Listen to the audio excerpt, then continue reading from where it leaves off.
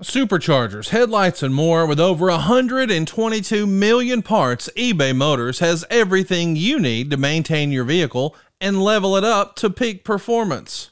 And with eBay Guaranteed Fit, your part is guaranteed to fit your ride every time or your money back. Stay on your A game with all the parts you need at the prices you want. It's easy to bring home huge wins. Keep your ride or die alive at ebaymotors.com. Eligible items only. Exclusions apply. See ebaymotors.com. Get rid of your credit card debt, get a lower monthly payment, and skip your next 2 house payments at SaveWithConrad.com. NMLS number 65084, equal housing lender. You don't need perfect credit or money out of your pocket to save thousands with SaveWithConrad.com. Find out how much money you can save right now at SaveWithConrad.com.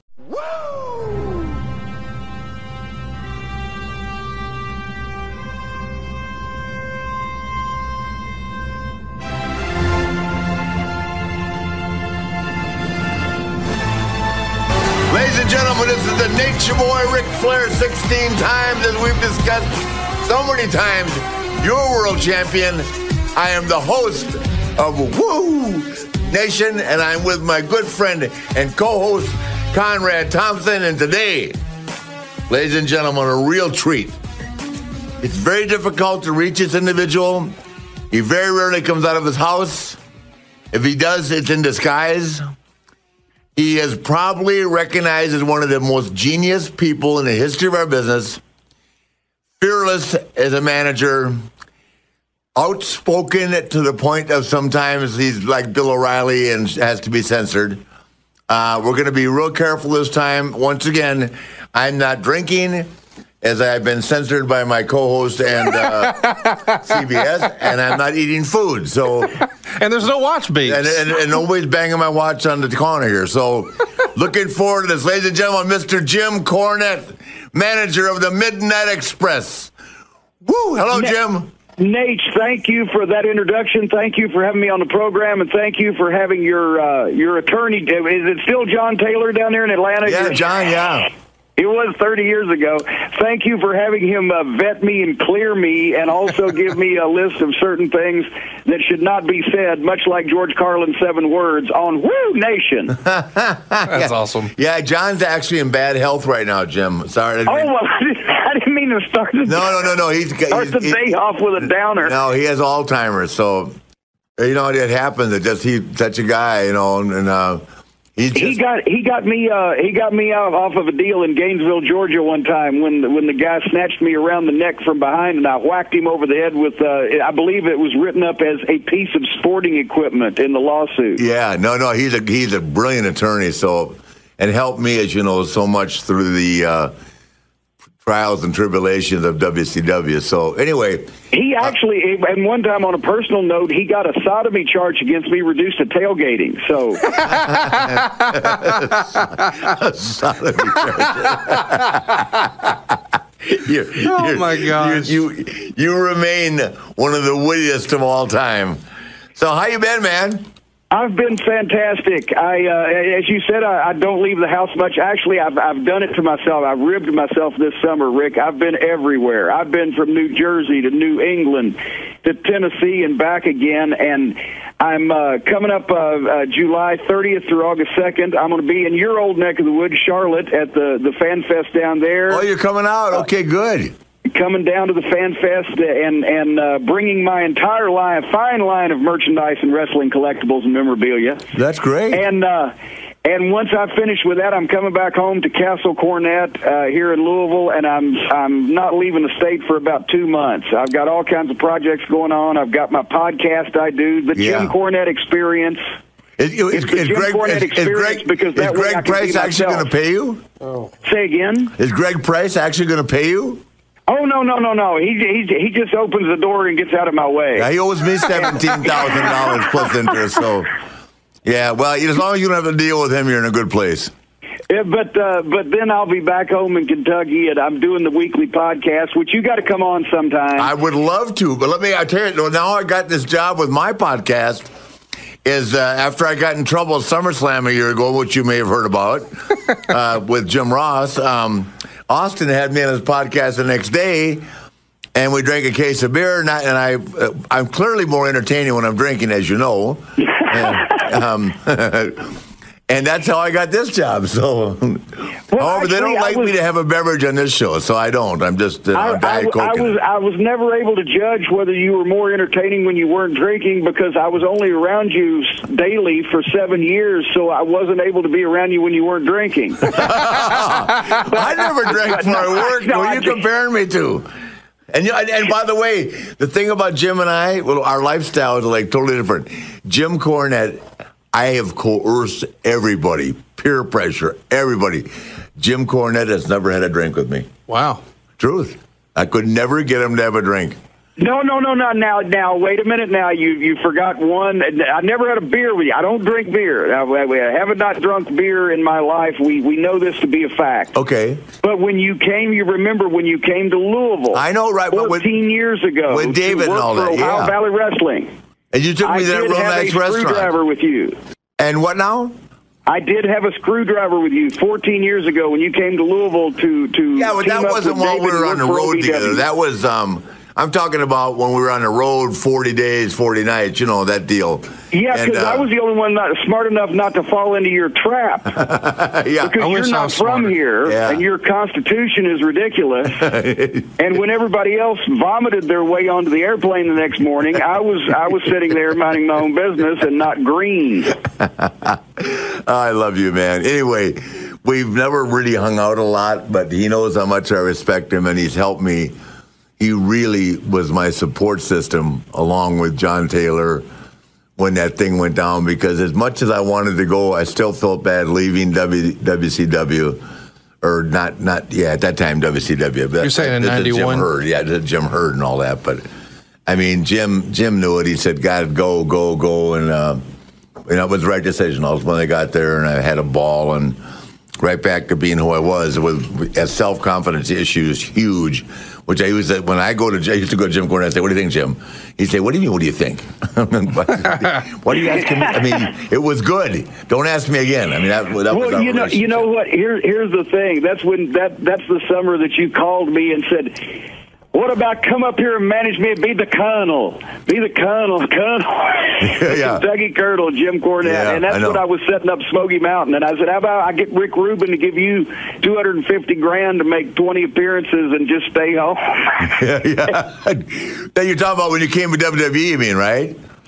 Well, that's when you. I wanted you to come. WCW first, then you left. When you went up there, that's when I was setting up Knoxville. Yeah, no, I wanted you to come up and manage me because Heenan refused to travel with me anymore. Henning had a lawsuit going. I wonder why he refused to travel with you.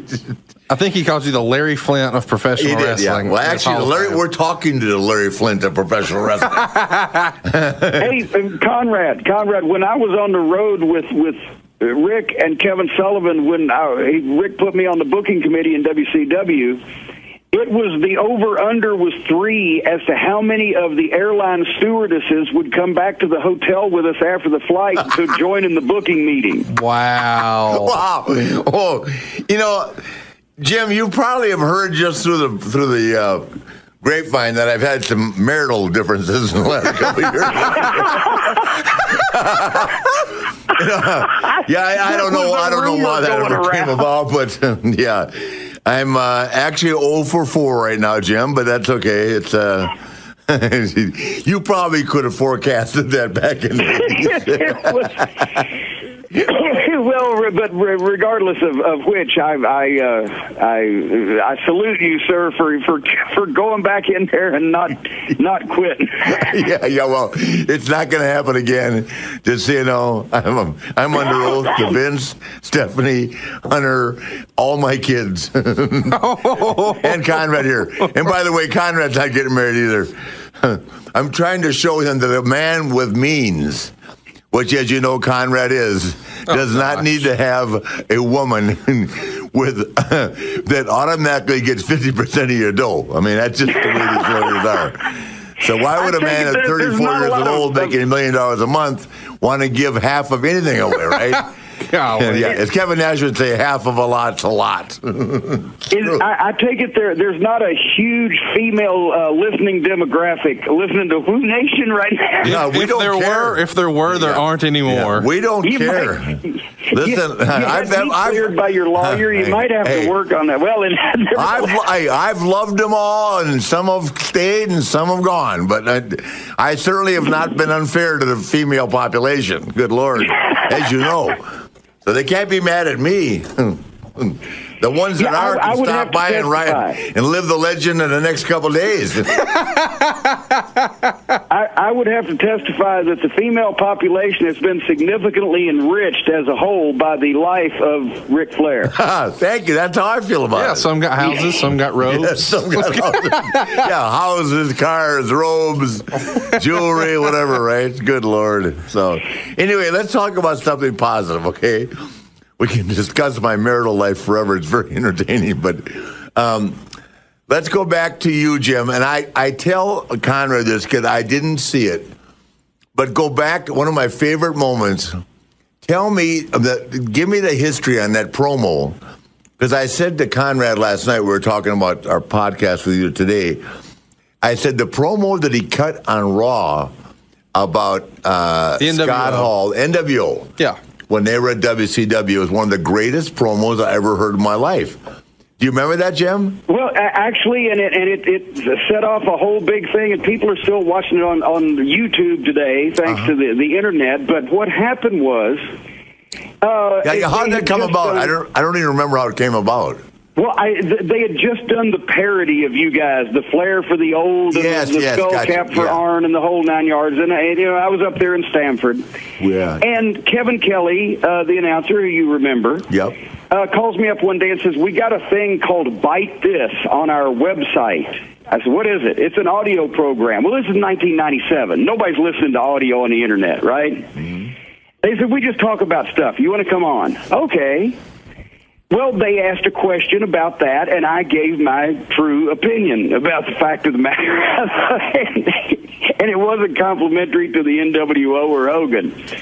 Well, the next day or day or two later, Vince calls me at home in Stamford, and he says, "What did you say on Bite This?" And I'm like, "Oh, my God." They told me I could say anything I wanted. Nobody was listening.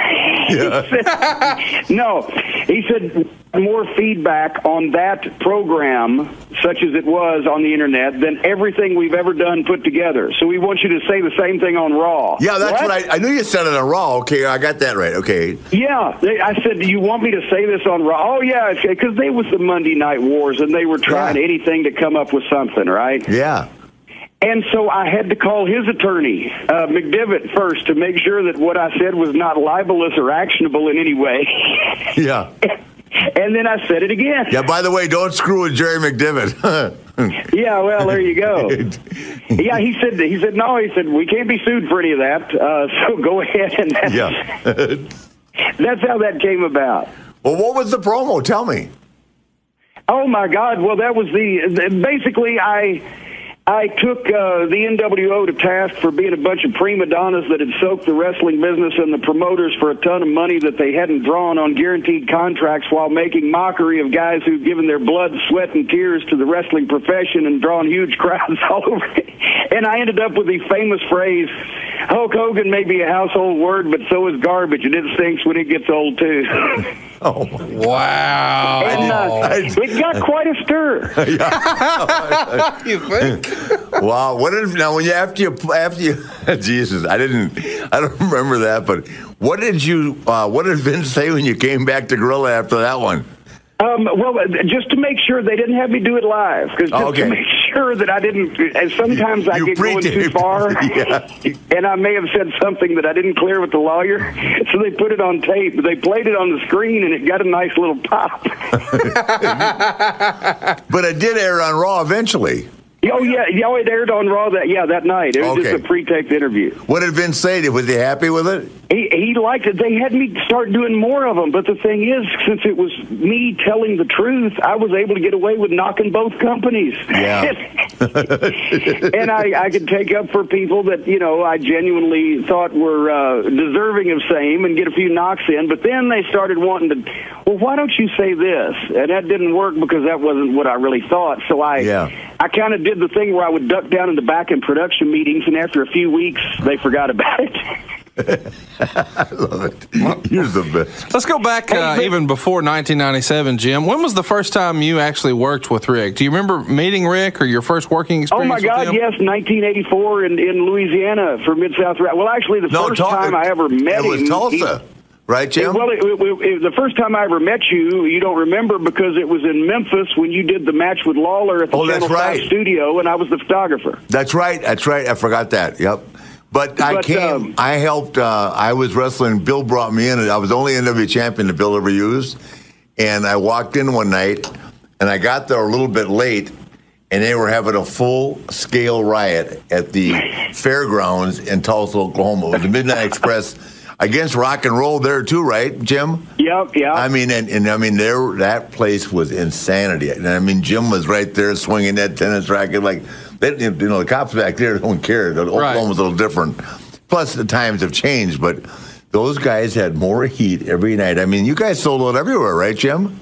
Well, in Tulsa, we actually had so many riots, so many shows in a row that they sent the Internal Affairs Department to investigate police brutality against the fans because one of them that they nightsticked was a highway patrolman's son. Yeah, oh, wow. And they ended up, we got the city police kicked out of doing the security at the wrestling matches. They brought in the county sheriff's department, and the first show they did that was a sold-out show at the fairgrounds, and one of the sheriffs got horse-collared by a folding chair that a fan swung at Nikolai Volkov on his way to the ring. So they were knocking out the cops with chairs. Yeah. No, I know it was I said to myself, I've seen a lot of stuff over the years, because the South can be rowdy, too, but that Oklahoma, they were at the fairgrounds, and that was really a tough crowd to get through, and it was laid out wrong, because it was hard to get with the...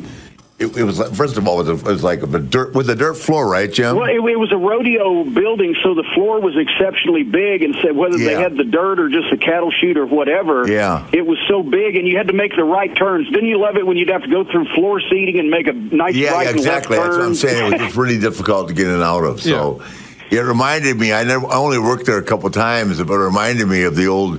Richmond Fairgrounds, where Orton, where the big old Bob Senior, not Bobby Jr. Senior, but Bob the Big O, and Dean Malenko's dad, Boris, Great Malenko, got stabbed and hit with a baseball bat. It was terrible. Wow. Wrestling George and Sandy Scott. You probably heard that story, right, Jim? And Homer Odell came out shooting his guns in the air and all that. It was. But anyway, Richmond was very similar to that.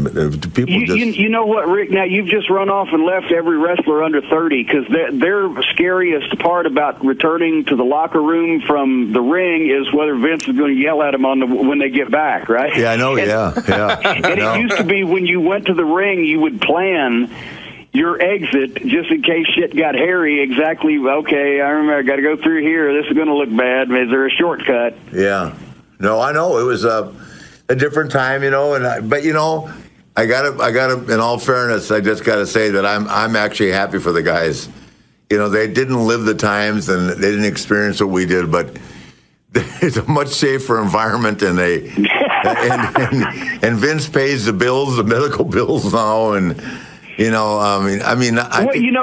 one part about today's wrestling that's more dangerous than it was in our day, and that's Twitter and a camera on every phone and social media. Oh, exactly. If we'd had cell phones, would anybody have been married longer than 3 weeks? No, Jim. If they had cell phones, I wouldn't have not only been married, I'd been in jail. You'd be a 16-time world marrier. But no, not even married. No, he'd be in a. We would all been able to be convicted of something. Yeah, for sure. I don't know what in each specific case, but every wrestler in the world would have gone to prison with evidence that is able to be procured today by just what people are walking around with in their pocket. Yeah, Jim, we clearly we got out and the time was right. Yeah. Hey, we said before we went on the air, we said we were going to tell one story. My stories with you always involved me trying to get you to leave somewhere. I know, exactly. Either try to get you to leave WCW and come work for Smoky Mountain, or try to get you to go to the WWE, or try to get you to leave there, come by, or whatever. But in 1997, this was my favorite, when you were in the car circling the Greensboro Coliseum on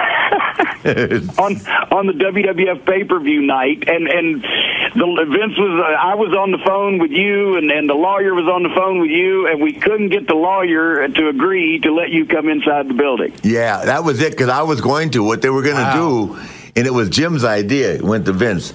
I was going to come and sit down and bring my son Reed, right, who had just won the AAU Nationals.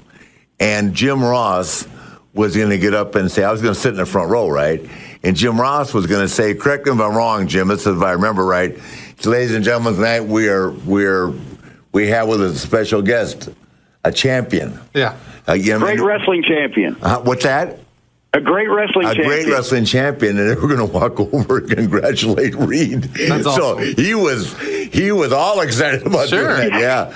No, it's a very the shock cool. was going to be, because at the time Rick was with WCW, but that was one of those they weren't paying me. Remember, I sat a year without a paycheck, because the minute I cashed a paycheck, that recognized the fact that I had a contract. It was the Bischoff stuff. And basically, I wanted that shot to be. Everybody obviously in the Greensboro Coliseum, when he came in and sat down in the front row during the first match, the people would have blown sky high. Absolutely. And then for Jim Ross to say, we have a great wrestling champion in the front row, we'd like to congratulate and go over and interview Reed, and Rick's just sitting there and never says a word. Yeah. The whole thing. It was the greatest appearance of all time. Yeah, no, I would have died for that moment. But and who poo-pooed it? Who shot that down? Jerry McDivitt and John Taylor. Okay. But there's always attorneys involved. Yeah, well, at that point, it was like, it'd be like, what happened is they kept paying me, and I didn't have a contract. Right. But if I cashed a check, I went like 11 months without cashing a check, okay? That's before I was married. I was only married twice, and so I had enough money in reserve. Right now, I got to borrow $5 to pay the coat check girl to get out of CBS today from Conrad.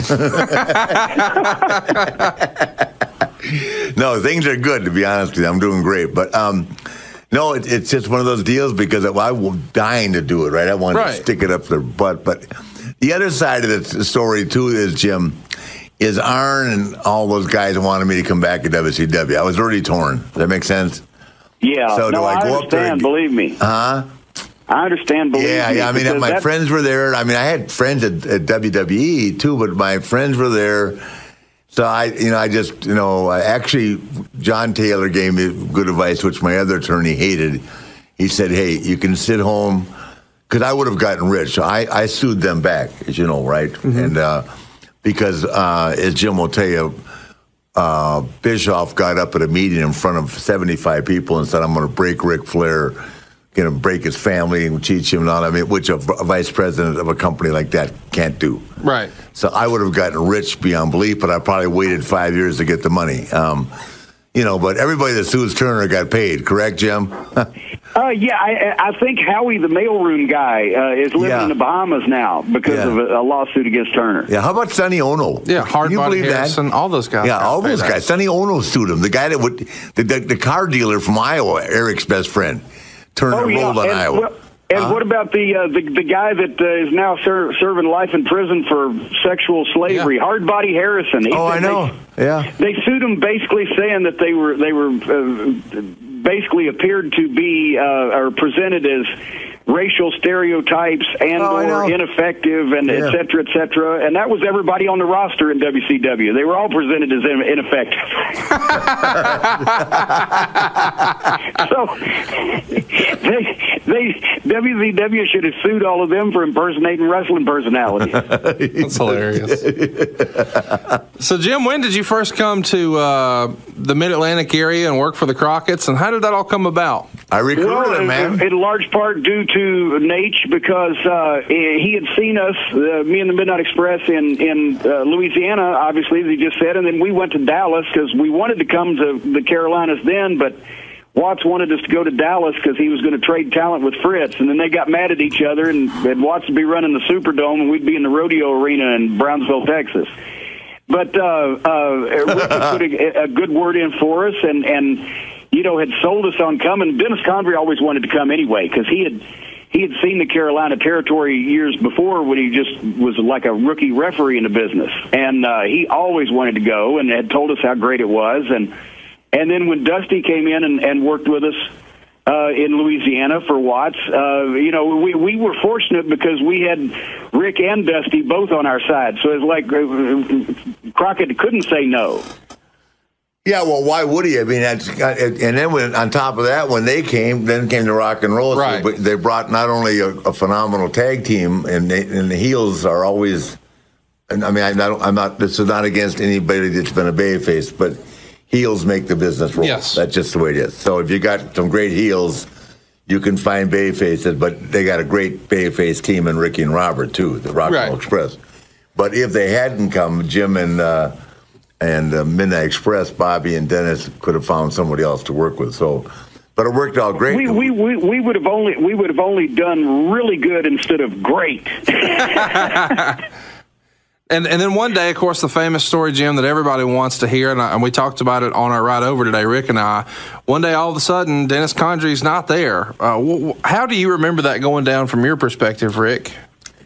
I don't know. I mean, it's funny because I saw Dennis about 6 months ago, and I was with him and Bobby in San Diego. And I hadn't seen Dennis since the day he left. And I don't know what happened. I think, I don't know whether he got exhausted because the schedule was ridiculous. And I don't know whether he just said, screw this. I can find something else to do. He lives in Huntsville with you. Yeah, right down the road from me, yeah. Well, I can tell you this.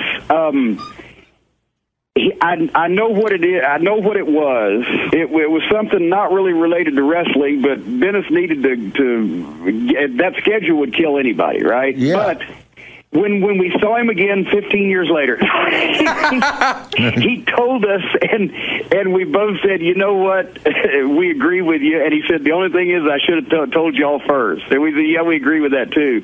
But what happened was, so he actually never did tell you or Bobby at all, huh? Oh, well, he did in 2004, but this was 1987. Okay. So what happened was he dropped us off. We were in Wadesboro, North Carolina for a spot show one night, and the next morning we were going to the airport and going to fly to California. We were in Los Angeles, and he dropped me and Bobby off and said, I'll see y'all in the morning, and we didn't see him again for a year and a half. He left town, moved to Denver. He split up with the wife he was with and ended up meeting someone else out there, and his wife Teresa. They've been married for, I think, usually something like that is created drama. I assumed I had heard that too, that it was marital drama, which can cause all kinds of problems for a guy that's when you travel and work like we do. Sure. And but I had a great talk with him. I saw him. See, it always comes back to marriage with Rick. Yeah. It's well, I just know because the minute you say yes to him once, they think you own you until you can't say yes. And the motto, Jim, right? The motto is. And the thing was. Then we saw him.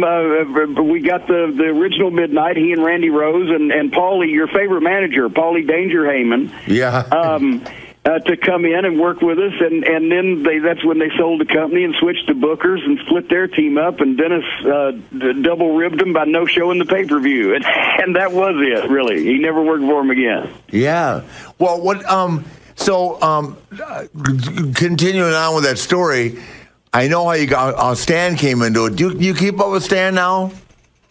Yes. When we can get him out of the house, he never makes any wrestling appearances anymore. He finally got married, right?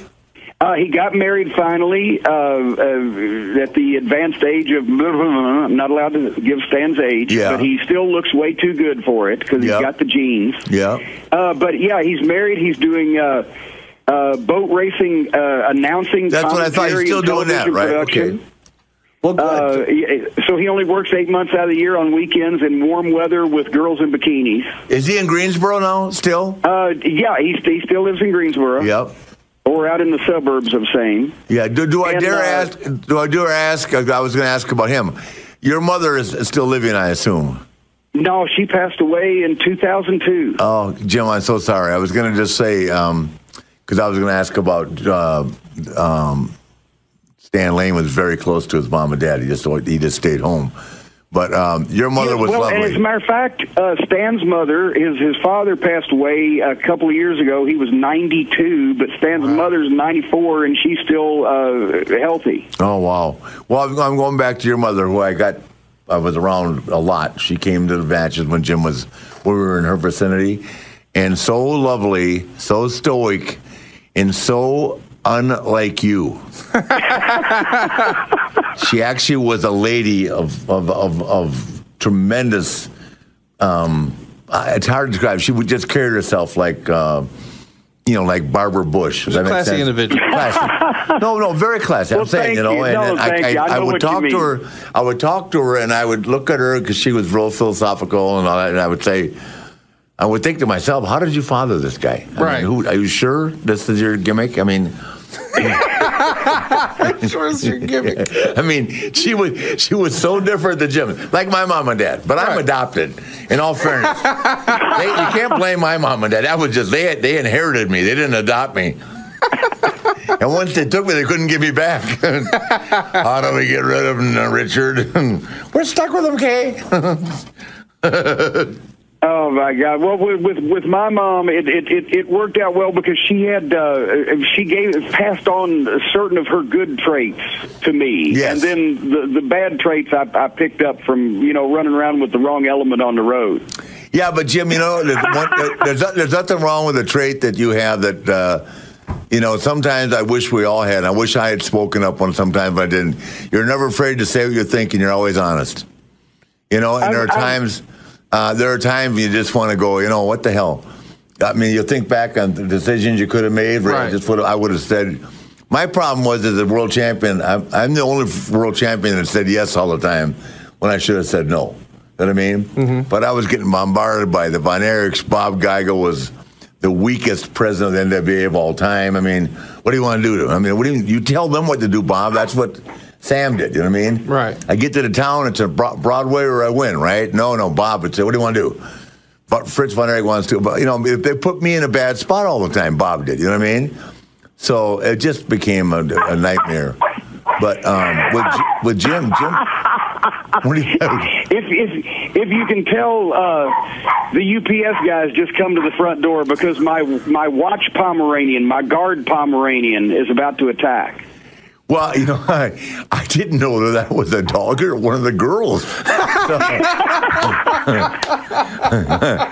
I never know you might have it hanging upside down there in a crucifix. Well, no, I put the gag on them to make sure they can't make any noise. So a few shows ago, Rick, you made a joke that, and I don't know if this is real or you were just ribbing or what. Jim never allowed the maid service at the hotel to come into the room? Never. He was like Piper. He had somebody tied up.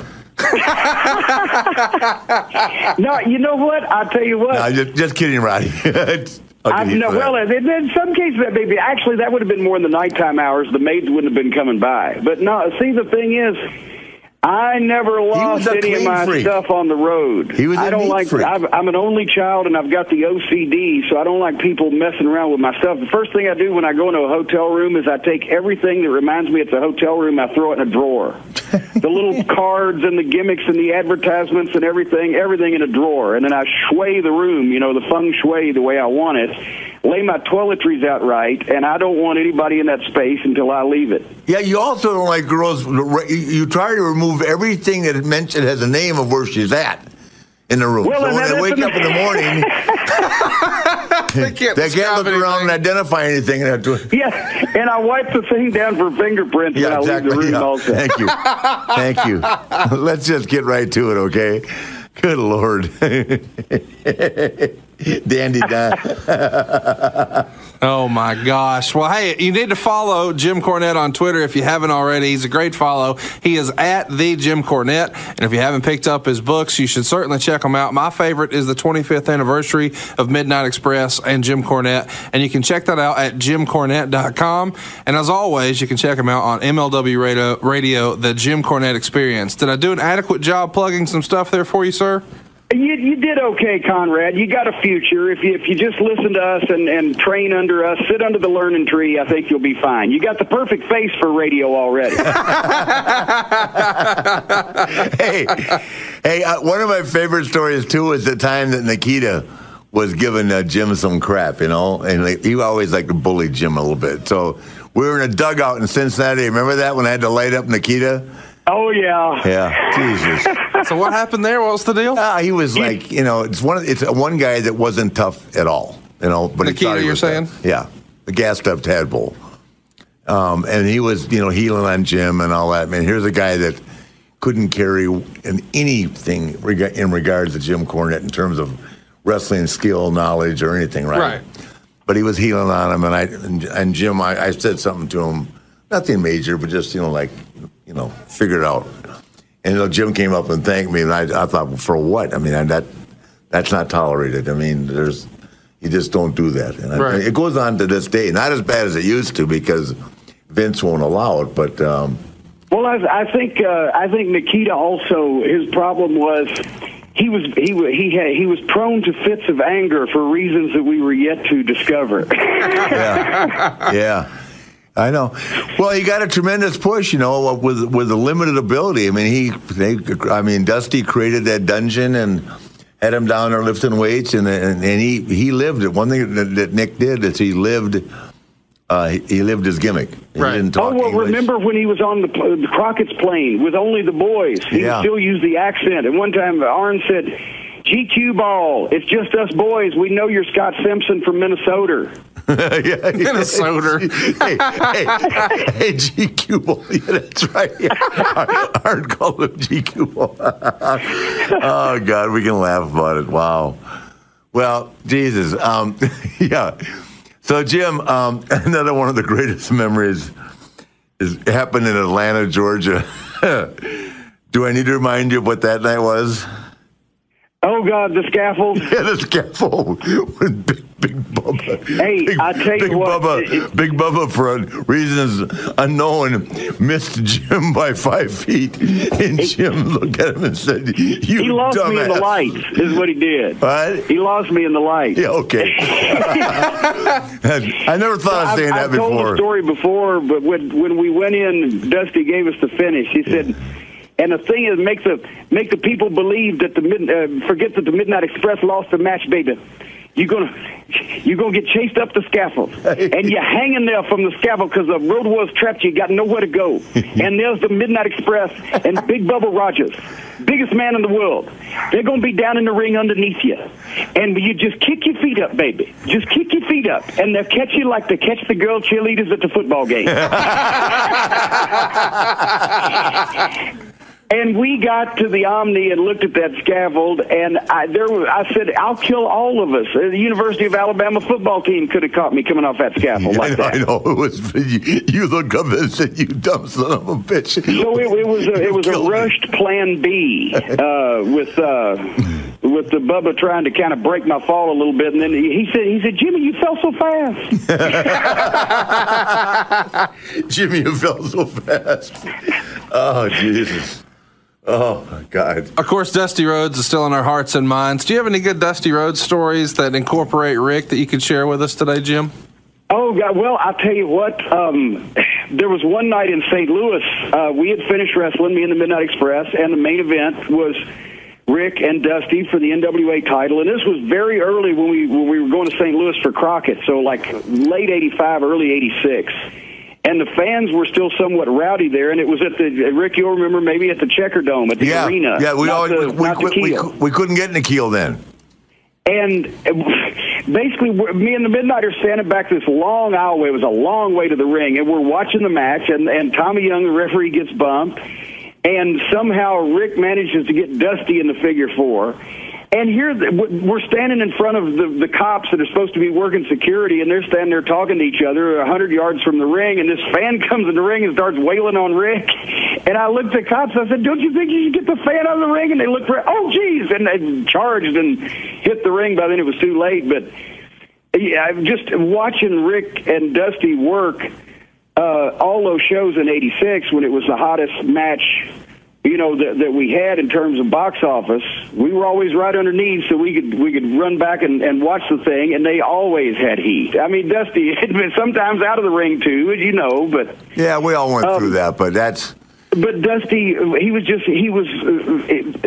bigger than everybody else as a personality. His everything he did seemed like it was more important. He just had that charisma about him. Yeah, and the thing too that we talk about, because I actually was fortunate enough to be with him the day before he died. Well, he passed away on Thursday. I was with him on Monday. So yeah, but he went in the hospital Wednesday morning. So is that while Dusty was working, right, he used to call it, we were all working the same schedule. I mean, Dusty was wrestling every night, everything else, but Dusty at the same time was thinking. Right. Does that make sense?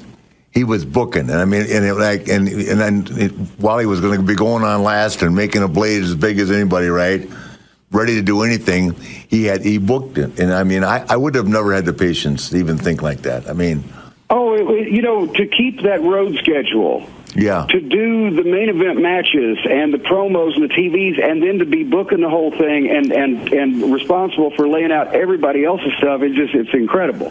Yeah, so I'm saying, I mean, it's like we all got in the car, we bitched on the way to the town, we got drunk and on the way back and bitched or laughed and had a good time, but we were all making a lot of money, and we didn't have to be in the office in the morning to be thinking things out, and we're always thinking for ourselves and complaining and that. But here was the dream down there, and he would say, "I'm geniusing." I'm geniusing. Yeah, being all geniusy. Yeah, say it like that, Jim. Being all geniusy. Yeah. Oh man. Well, tell me, what's your schedule like?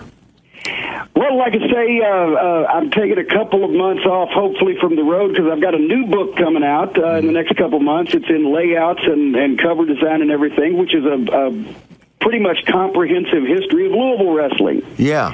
And it's going to have a bunch of stuff in print that has never been in print before.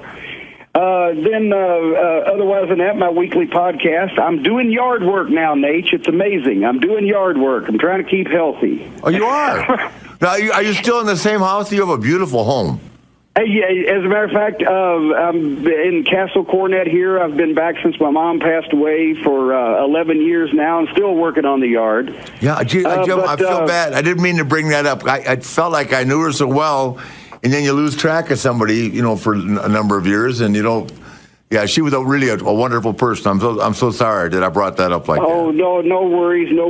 But that's why I'm staying around the house a little more this fall. The book, the podcast, coming up with some new merchandise, and doing some new columns, and enjoying the new Pomeranian, who's named Harley, but it's after Harley Quinn, not Harley Race. Yeah, I saw Harley last night. He came to Raw in St. Louis, and boy, he's had some major health issues, Jim. Jesus. Unreal. It's sad to see. He's got it upstairs, but physically he's really in bad shape. I feel terrible seeing him like that. But you know what? For a guy who's been in near fatal car wrecks, boat wrecks, wrestled at a high level and took incredible bumps for 30 years, he's still probably in better shape than he should be. Well, he's in a wheelchair, Jim, and his right leg he can't feel from the knee down. So he's just tough. He just, Harley's one of those guys that's like Jack Mulligan, just too tough to go down. You know what I mean? Right. Because he just doesn't look good. But he finds humor, and he can talk and laugh, and that's a good thing. I'm going to go out there and do a show for him at the end of August. And I said, "You got a hotel with a bar?" He said, "No, but the hotel, there's a bar 2 blocks down. It actually there's 4 bars." I said, "That's all I need, Harley." He said, his girlfriend said, "We can take you to the casino." I said, "No, I don't do casinos. I don't do well in those. But you got a bar, I'm coming." So Anyway, he's got a little promotion there. He's not in Eldon anymore. He's in closer to St. Louis, but he's doing good. Yeah, I heard he'd moved closer to St. Louis. Yeah, he did. So going to go out there for 2 days, the 28th and 29th, and help him get that thing going. And the theme of the show is the Night of Champions. So, I'd do anything for Harley Race. He certainly did enough for me in my career. So, man, oh man, do I love talking about Henson Shaving. I absolutely love this razor. It's the best shave of my life, and it's also cheaper than what I've been doing. I had a shave earlier today. My barber actually uses a Henson razor now. I showed her, and she could not believe the difference. Seriously, this is the best razor we've ever used. That's why you got to meet Henson Shaving. Henson Shaving is a family-owned aerospace parts manufacturer that's made parts for both the International Space Station and the Mars rover, and now they're bringing precision engineering to your shaving experience. You see, razor blades are like diving boards. The longer the board, the more the wobble. The more the wobble, the more likely you are to get nicks, cuts, and scrapes.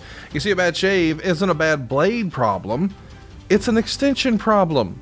By using aerospace-grade CNC machines, Henson makes metal razors that extend just 0.0013 inches, which is less than the thickness of a human hair. And that means a secure and stable blade with a vibration-free shave. And it gets better. The razor also has built-in channels to evacuate hair and cream, which makes clogging virtually impossible. Seriously, Henson Shaving wants the best razor, not the best razor business. That means no plastic, no subscriptions, no proprietary blades, no planned obsolescence. The Henson razor works with a standard dual-edge razor blade to give you that old-school nature boy shave with the benefits of new-school tech. And once you own a Henson razor, check this out. It's only $3 to $5 a year to replace the blades.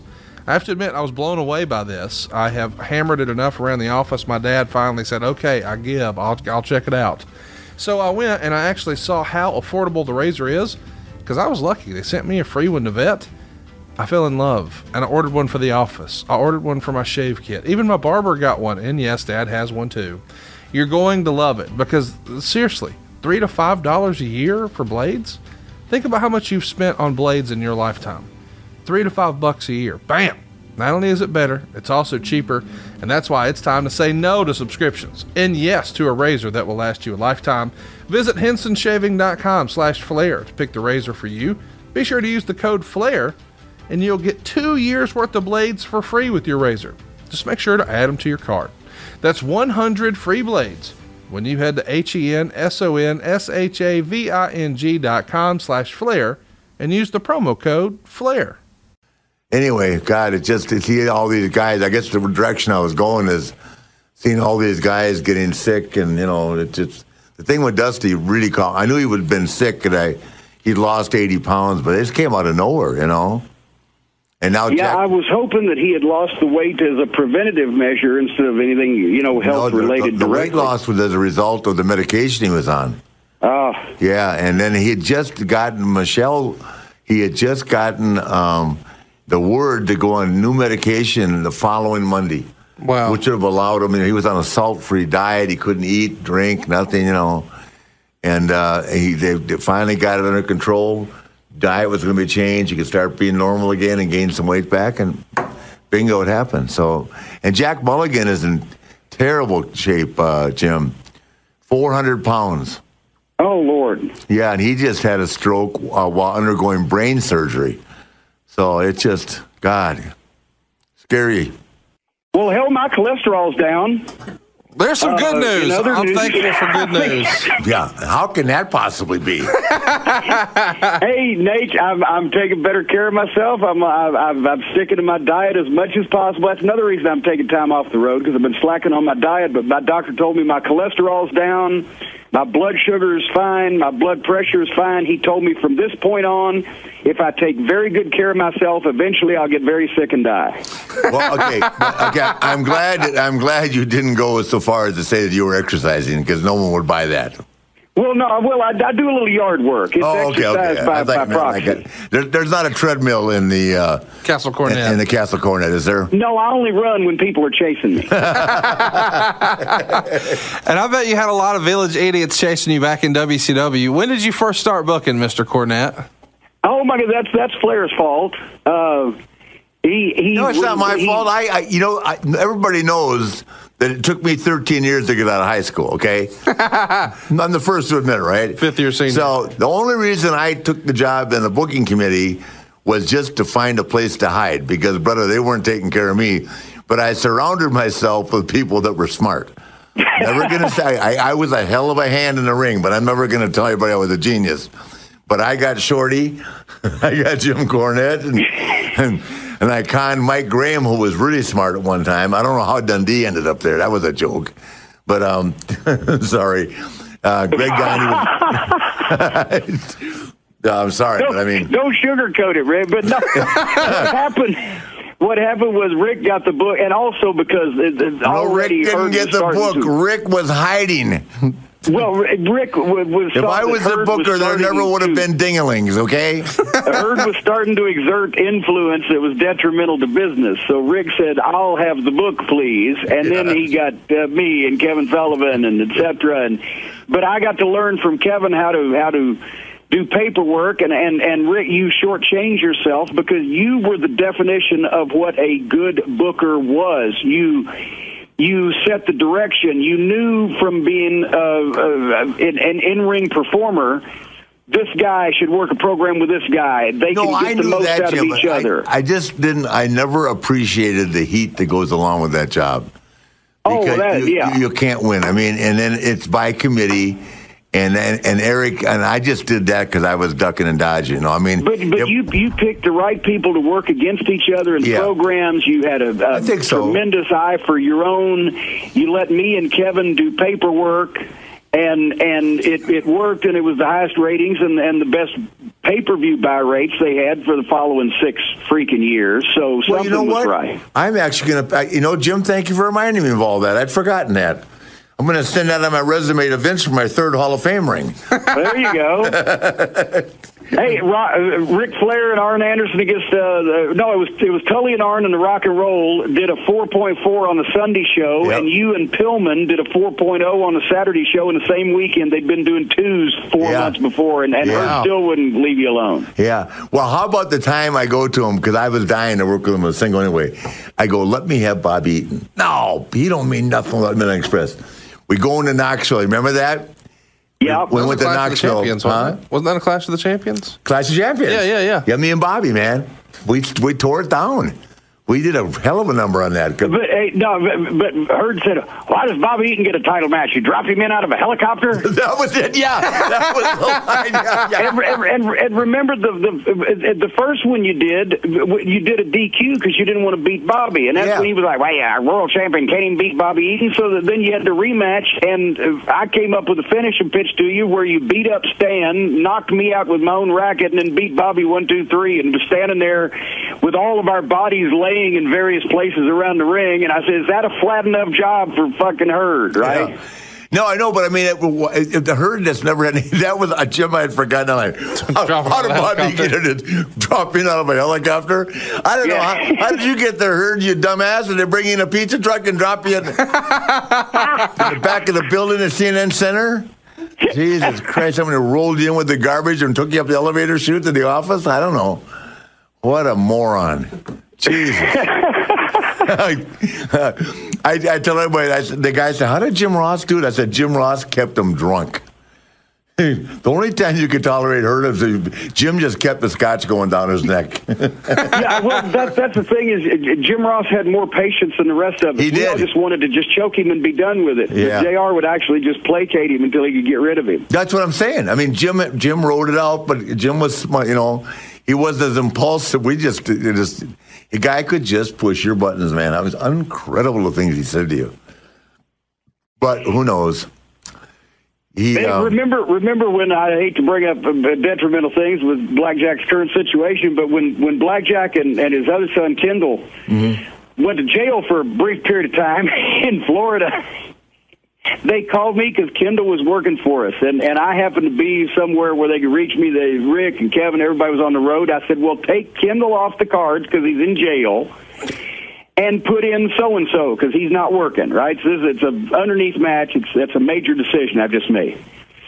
And the next booking meeting, Hurd says, and I'm sick and tired of all these card changes. And he points his stubby finger at me and he says, I'm looking at you when I say that. I said, what are you talking about? Well, you just changed the cards. I said, the guy's in jail. What do you want me to do? Bake him a cake with a file in it? Yeah, I mean, he was oblivious to everything. God, just, I really don't care what he thinks of me. I guess I've made that pretty clear. But he made my life miserable, boy, I'll tell you. When I cut my hair and I walked through that airport, and I cut my hair and nobody recognized me, I wanted to kill myself.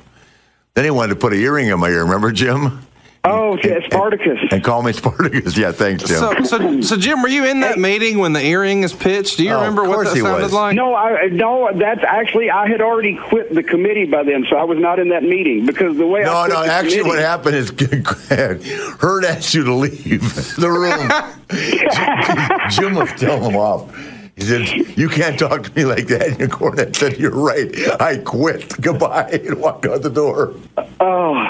Yeah, it was bad. He didn't just resign casually, Jim, like that. It was a production. Yeah, Jim had his words, and then he walked out. I quit. You quit the committee, not the promotion. Not the promotion. They couldn't lose Jim Cornette in the Midnight Express. No, I quit the committee in March. I quit the promotion, I believe, in October. What was the story there? How did that come about? I always used to tell Bobby Eaton, this is how I want to give my notice to Jim Hurd. I want to go in CNN Center. I want to go to his office. I want to shove the door open, and I want to fire 3 or 4 shots from a blank pistol at him, right? And so that was how I was going to quit, because I knew I was going to quit a long time before I did. And Bobby finally said to me, he said, Corny, he said, all the stupid things that he's done to so many people and as many people as hate him, he may have a real one in his top desk drawer and start shooting back. Yeah. Well, you may be right. Yeah. Hey, Jim, you keep up with Bill Watts at all? Yes, every so often, and I just saw him last year down. They had a Mid-South Wrestling Fan Fest over WrestleMania weekend down at the St. Bernard Civic Center. Good. How's he doing? Good? He looks great. Is opinionated, outspoken, and walks tall. Yeah. Well, I enjoyed when they inducted him in the Hall of Fame. I think it was in was it Houston? I can't remember, 2011. But I really enjoyed sitting and talking to him for a long time. Bill, I'm the first champion Bill ever brought in NWA. That's cool. And I wrestled an hour every night. The buildings were sold out. Not because I was there, but their business was really good. And that was without Junkyard Dog. He was gone. Duggan was gone. No, Duggan was there, still there, but JYD was gone. DiBiase was gone. It was midnight rock and roll. A couple of Von Erichs came in and out. Butch Reed. I can't remember who all the gang was. Freebirds were there for a bit. Freebirds, right in and out. But yeah, well, they had a model regional territory there. It was run perfectly as a regional territory should be run. But then remember, Rick, another time you were on the road with me and Bobby Eaton and Stan Lane when we went back to the Mid-South territory after Turner had just bought the company. It was like November, December of '88. And I got a Lincoln Town car, so you would agree to ride with us. Thanks. No, and we went to all the old Mid-South towns 4 years later, and they couldn't draw 15 cents in Chinese money, unfortunately, at that point. We go to show you sometimes it's the promoter as much as the promotion. Yeah, well, Bill was a smart guy. I mean, he came up under Eddie Graham's tutelage, and Eddie was a genius. Everybody knows that. That's another sad story. It just seems like so many of the guys that were so smart in the business, just beat themselves up later on in life. But Bill survived, and he went through a tough divorce, but he came out of it, and Bill made a lot of money. The thing that where Bill, I don't know if he got it all, but when Bill sold what there was nothing to sell to Crockett, for $33 million, right? Is that the real number? No, $33 million is what Crockett's paid for the... isn't that correct, Jim? I don't know if it was that much. That seems way high. How much do you think it was? Well, let's put it this way. I don't think he got all of it. Whatever it was supposed to be, he didn't get all of it. Yeah, first of all, I'm not documenting that. That was the number I heard. But anyway, it was some ridiculous... If it was $5 million... It was too much. It was too much. I mean, there was nothing to buy. Right. But, they went out and got it, and then we started running it. Like Jim said, it was nothing there. So, who knows? Yeah, but you know what you said is so true. All the guys, most of the guys in the business for so long, for so many years, that were so smart and so successful, they end up beating themselves up. I'm glad that I'm deliriously happy still. Apparently, that means I wasn't very successful. Yeah, well, I can remain only moderately successful and reasonably intelligent and be just happy as a clam. Yeah, well, that's I don't good. want to be a genius and be miserable. Is there a woman under your tutelage as we speak? Yeah, well, she's not here right now, but yes, there is. You met her when you came up here. I was trying to be polite and asking if it was the same young lady that. Yes, the lovely and talented Stacy that's been the same one for 16 years. Well, that is unbelievable. She deserves a merit badge and more. Good Lord. She has a degree in abnormal psychology. Yeah, actually, you know, what they need to do at his place, they need to get Mariska Hargitay and film a law and order crime scene investigation in his house. There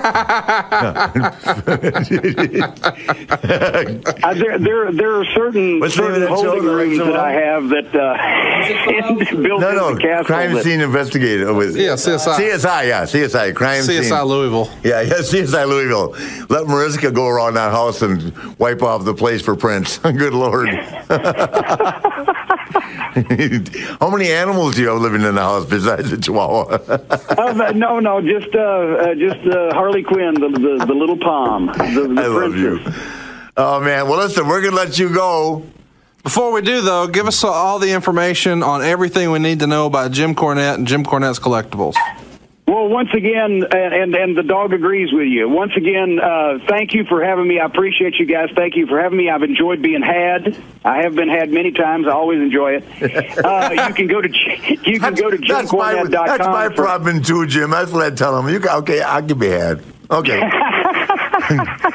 I just got to learn not to give my credit card. For anything that I do, please listen to my weekly podcast, The Jim Cornette Experience, every week on MLWRadio.com. Read my books, buy my merchandise, come see me on my few and far between public appearances for the rest of the year, and I hope to be back someday on Woo Nation. All right. Mr. Jim Cornette, thank you. I am so honored to have had this hour with you and caught up, and we've laughed, and that's, you know, I'm very strong on and I try to tell the kids today in wrestling because it's hard to get a smile out of them. They're so tense, but we laughed and had fun and we made money, and we have a lot of great memories. And Jim, you're one of my great memories in my life. So thanks, man. Thank you, Rick. I appreciate everything. Love you, buddy. Take care, okay? You too. Bye-bye. Hey, do me a favor. Buy a dozen flowers or do something for Stacy tonight. I'm in disbelief she's still there. So I approached that, you know, like I was walking on glass. Sure, yeah. Same young lady. I saw you tiptoeing. Yeah, I did. And so, congratulations, man. Thank you, Nate. Okay, hey, you know what? The hunter said to me, right? He said, I was making a rib about the people want to use the figure four. And I said, Hunter, why do all these guys want to use the figure four? He said, well, he thinks it's going to get them laid. And I said, also, probably get married 4 times. And hey, a Flair finally won a match on a pay-per-view with a figure four. I know, my daughter won with a figure 8 last night. Oh, my God, well, and that's a first. That thing has never worked. Ever. I know. Finally did. Jesus, and even when the Mark PBM in St. Louis, because I had to figure 4 on myself.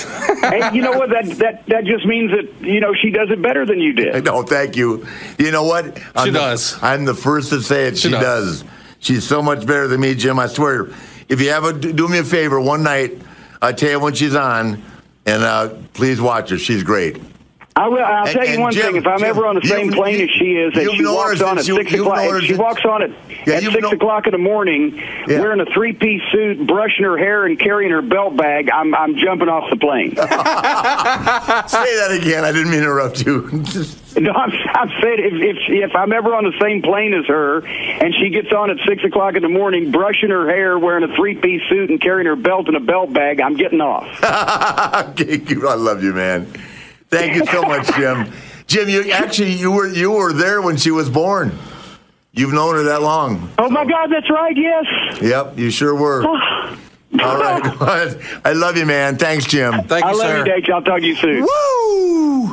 The Nature Boy is going to take a quick trip on Space Mountain. You better be here when I get back. The greatest talker in the history of the business is behind the mic once again. This is Woo Nation with Ric Flair.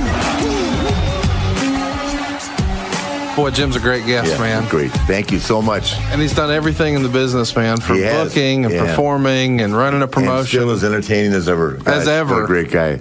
Conrad, thank you. Thanks for having me, man. Jim this was a Cornette, good thank one. you. James, great job. So glad you're back in the studio. We didn't eat. Huh? We didn't eat. We didn't eat. We didn't drink. I know. We had no watch beeps. What a boring day, you know. And James made us sound better. Woo! Yes, he did. I'm ready for next week. Ladies and gentlemen, until next week, this is the Nature Boy and my best friend Conrad, our producer James, saying over and out until next week. Woo! Fight Plus is the ultimate digital platform for live sports and entertainment, and they're now offering a free 7-day trial at tryfight.com. Fight Plus is packed with a premium live event schedule, over 1,000 hours of live action every year, and a library of more than 4,000 hours on demand, plus exclusive content you can't get anywhere else. Fight is a great partner of ours. They support us, so let's support them. Give that free 7-day trial a shot, and you'll be a member for life. That's tryfight.com. tryfite.com. Woo! Woo! Wings, now open for delivery from Uber Eats and Postmates in these fine cities.